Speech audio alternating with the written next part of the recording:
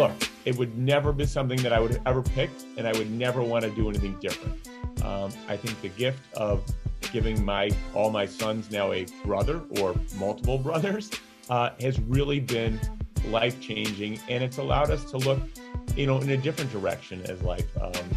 We will never, I don't want to say we'll never, but some of the things that we would have afforded a family of four are not afforded a family of six. We don't sit in a booth. We don't stay in one hotel room. All things that, nobody ever thought of till you had four kids. And I wouldn't change it for anything. Welcome to Waking Up to Life with Rabbi Josh, a podcast built around conversations with people in our community who have found a bit of enlightenment in their lives. While these events may not seem life-changing, I'm hopeful that our conversation will reveal how these times, these experiences have shaped the way my guests see the world.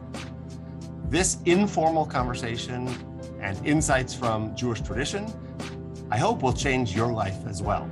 And if not, it's just 18 minutes with me. So, l'chaim, to life. Today we welcome Steve Ingber, who is the Chief Executive Officer of the Jewish Federation of Metropolitan Detroit. He's a friend and community leader, and I'm so glad to have you, Steve, on the show with me. And thanks for having me here today, Josh. So while your job is a Jewish communal leadership position, the story that you're going to share today is actually a very personal one. We've talked a little bit about it, and as a father of four, there was a moment in your life when you sort of woke up and understood the world differently. So I hope you'll share a little of that story with our listeners. Absolutely. And again, thanks for having me this morning. I'm a big believer in, man plans and God laughs. And when I say that is, I was sort of comfortable having two kids. My wife sort of wanted three. And so, I wasn't against it. I said, okay, let's do it. And God wanted us to have four. And so there we go. Without getting into too much detail, things you'll never forget, the color of the wall, what you were wearing, is when your fertility doctor says, well, isn't this interesting? And lo and behold, my life was changed for forever. And we went from having two kids to knowing that we were going to be having four kids, which for those of you who are always interested in a sports reference, it's no more man on man. Now it's zone defense, keeping everything in front of you. And look, it would never be something that I would ever pick, and I would never want to do anything different.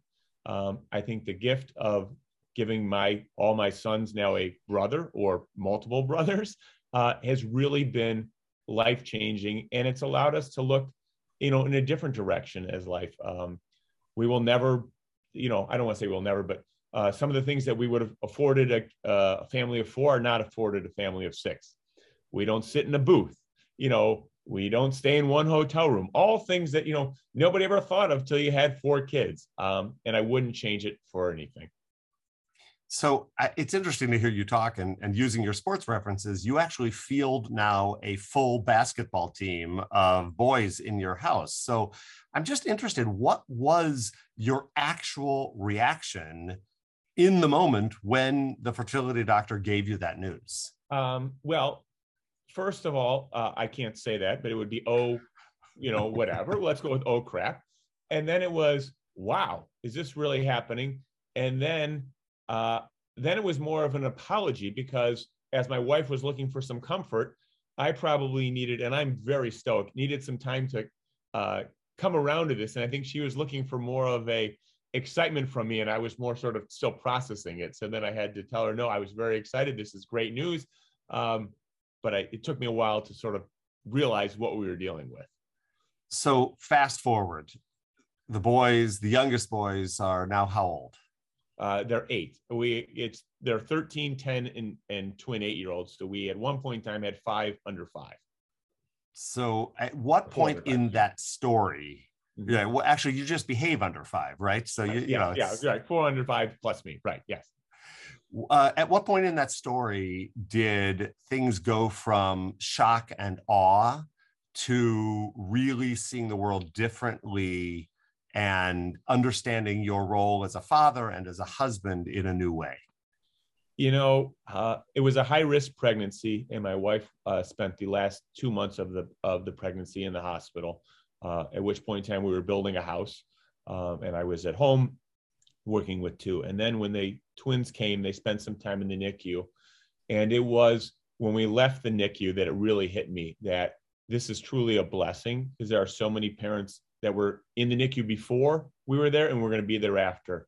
And yes, we all have trials and tribulations and things that go wrong in our lives, but there's always somebody worse, and you really need to learn to look at the positives from this. And it's only positives, and really, again, wasn't what I was planning and wouldn't change it. And I think realizing how blessed I am to have 4 healthy young boys, it's just, my life is busy, but I wouldn't change it for the world. And it was that time of watching my wife take both of them out of the NICU for the last time, because one left early and came back and forth. But when they both left, it was, wow, we are truly blessed, and we have a big, big family. So you referenced it earlier. You're playing zone defense now as parents, but I would argue that as a leader in our Detroit Jewish community, playing zone defense is also a great analogy for the way you serve as a professional. So talk a little bit about that. How has this family lesson affected the way that you've chosen to lead this community? I think it's shown me that, again, there are so many things going on in the world, and it's finding the good and accentuating the good while trying to fix, the not so good. And it's also realizing that when things don't go your way, doesn't necessarily mean it's not for the better. There's a Garth Brooks song, or I think it was Garth Brooks, one of God's greatest gift is unanswered prayers. And not that I was ever against having 4 kids, but it wasn't on my radar. And now look what it's brought me. And really that sort of lyric, I think, really frames what I'm giving. So when something doesn't work out the way that you thought, or the way that you planned, or the way that you wanted, doesn't mean it's not for a higher cause. And let's just see where, life takes you. And really, I think, when you can look back at it, it's easy to say looking back at it, but when you're dealing with something, it's a little bit harder. But that's how I always like to look at it.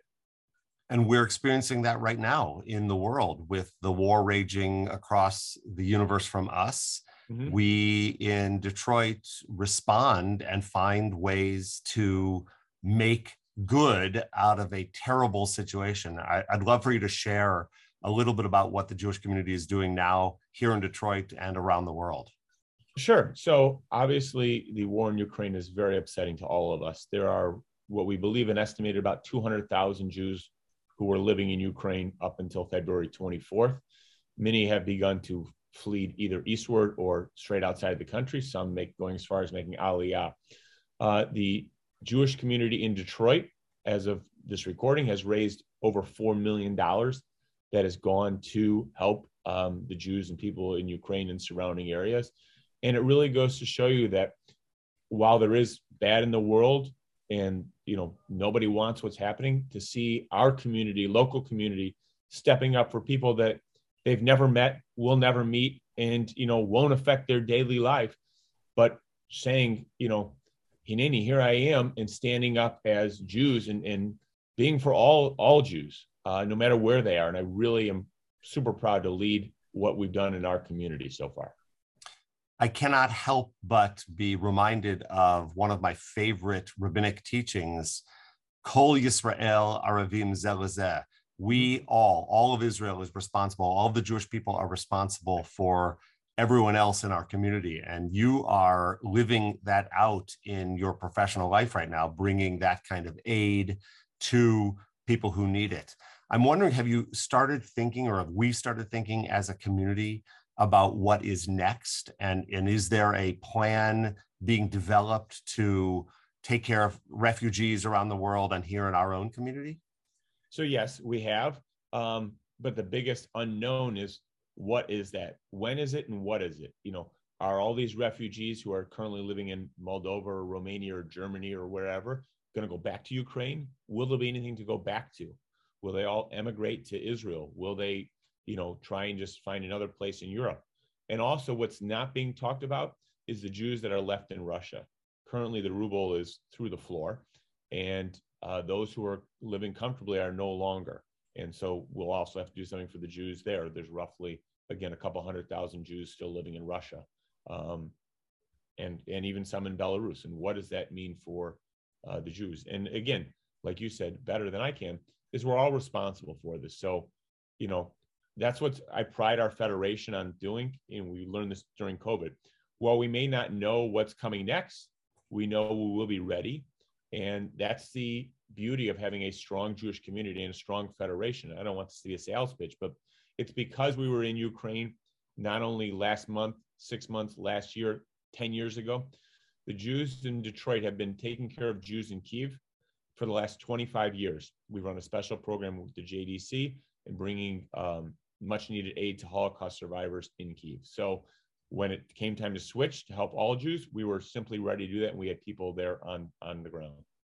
Yeah, and I'm okay with the shameless plug for Federation. I sit on the partnership region committee, and the communities of our region in Central Galilee also have a large population of Russian immigrants to Israel. And the work that Federation has been doing there has been supporting this community and building relationships so that the work that we need to do now is easier and will be easier in the future. And I know that's important to you and to our entire community.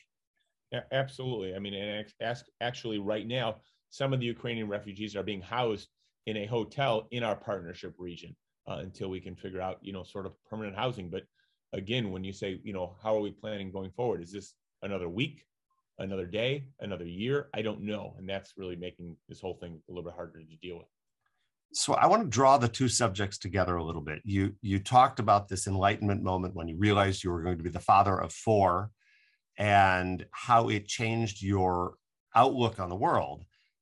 I'm interested, you've been in your current position for just a short time. What is perhaps one of the most important lessons that you've learned from the work that you're doing as the CEO of Federation? Again, that it's finding sort of the blessing in life. And, while I say it was an aha moment going from 2 to 4 kids or realizing that we were going to have 2 more, as the moment is, like, that was a blessing. There was no downside about it. It just wasn't, it was like, whoa, it was really a aha moment. And I think as I do things in Federation here, it's really, it's how can we have everything be good? How can we find the good in everything and continue to move forward? And I think it's so important that we really always, and I've had this all my life, and I've learned from my father and my grandfather to always have a positive attitude. I'm a big believer in, you don't get to play you don't get to pick the cards you're dealt, but you get to play them, and it's how you play them. And I think that's it. And it's standing up and saying, here's what I'm going to do, and here's how I'm going to make the world a better place today. And I can tell you that my 4 kids, I have such pride in that they are making the world a better place. Just today, one of my children has announced that he's raised over $1,500 to send to Jews in Ukraine by making a keychain on a 3D printer that he got a couple months back. And so really it's, it's leading by example and showing them, we're here not just for your brothers and not just for your parents, but for, like you said, Kol Yisrael, all of the Jews and all of the world for that matter. And the fact that we're living and doing it gives me such a sense of pride. It's amazing. First of all, congratulations to him. That's an amazing story. Mm-hmm. As I was listening to you talk, something occurred to me. Your career has been one that has shifted and changed over time. You went from the business world to the nonprofit world. You're talking about being able, as a Jewish community, to shift and change and to evolve. That is such an important lesson that really everybody can take away from. We have to be open and willing to see new opportunities, take the risks that are associated with them, but also, it's the most important thing you've shared, see the blessings. once you've taken those momentary changes in life. And it's even more knowing that the blessing is coming. Look, I can tell you honestly, for between me, you, and whoever else hears this podcast, 6 or 7 years ago, I never thought me and you would be having this discussion. I was in the for-profit world. I was doing just great. Life was great. Things happen. And at the time, they're very disruptive, good, bad, or indifferent. But then it's, where you go from there. And I tell people this all the time. This is the best job I never knew I wanted. And I'm loving what I'm doing. And this was never on my radar. I had to make a resume to even be accepted to apply for this job. I had always worked for myself, so I never even had one. And really, it just goes to show you that good is everywhere. And you've got to find it. And while, people have bumbles and steps and trips and such, it's, we're a community and we'll get through this, and you'll get through this. Whatever the problem that is arising, tomorrow is a new day. And that's the way you got to look at it. And it's a good day. And we spoke about this privately. I feel really blessed to have you now as a community leader, but also as a friend. And that's something, again, that would have possibly never happened were it not for the changes that we accept in our lives. And Detroit is truly lucky. Our Detroit Jewish community is truly blessed to have you as our leader, one of our leaders, and a partner through Federation Synagogue relationships, Federation agency relationships. You are really making us proud every single day. Thank you. And I think, look, the most important word you meant there was partner. I believe that's Federation's role. People say, well, what does Federation do? And the 18-minute podcast wouldn't be enough time to do that. But what I like to say in 30 seconds or less is that we're here to make sure that every other Jewish nonprofit, synagogue, temple, agency or non-agency is here to do good, because people need help and they don't care how it's funded or who put it together or who's on what board. And so my goal is to make sure that every one of these organizations is here to be able to do what we need to do when we need to do it. Amazing, amazing. So we're coming towards the end of the podcast, and there is something that I've asked each of my guests to share in these closing moments. It has to do with nothing about what we've talked about already. It's a personal question to you, but is there something right now that you are reading or watching or have seen on Netflix that has really changed your outlook and maybe you could recommend to all of the people listening? That's interesting. I would never want to comment on what I watch because it's pretty crappy television. I mean, let's be honest, I get very little time to sort of decompress, and I go to places that probably I'm embarrassed to publicly admit I watch. Well, and offline, we can talk about what your guilty pleasure television is. Yeah. And it's usually falling asleep while my wife picks some sort of reality show that really is just, yeah. Actually, I'm going to go with a book I read over the summer, and it was Noah Tishby's book on Israel. And I think it's because for the first time that I can remember, it brought Israel, I don't want to say to the masses, but it broke it down to a really, not a intellectual debate about Israel. There's many things about Israel, and it's not enough time in this podcast again, but I think breaking it down and sort of reading it just at a low level is really important, and not going to all the historical and this is why I believe this, and really reading it from a different perspective, I think was really enlightening. And it really, I would recommend that everybody read it. It's an easy read. It's a quick read. It's a fun read. And it really, I wouldn't say changed my outlook, but it allowed me to really talk openly and freely about the issues in Israel. 100%. I could not agree with you more. It's a great book. And I'll plug that on May 15th of this year, Noah Tishby is coming here to Temple Israel, where she will share some of the insight from her book as a major speaker in our TI for Israel programming. So a great recommendation. And I'm glad you read the book, and actually glad that you've shared that with everybody today. Mm-hmm. So here we are. We've arrived at the end of our podcast. Thank you again, Steve Ingber, the CEO of the Jewish Federation of Metropolitan Detroit, for being on the show. I hope everybody listened today and heard something that will help you to wake up to life. If not, you didn't take too much time with us today, but I hope it has made a difference. We're excited to see you on future episodes. Again, thank you, everybody. Thank you, Steve. And thank you, Rabbi. And more importantly, I want to do a shameless plug. Thank you to my wife, who puts up with her 5 kids, as she likes to refer to them. And she's really the one that makes this all happen. Spectacular. Have a great day. Wake up to life, everybody.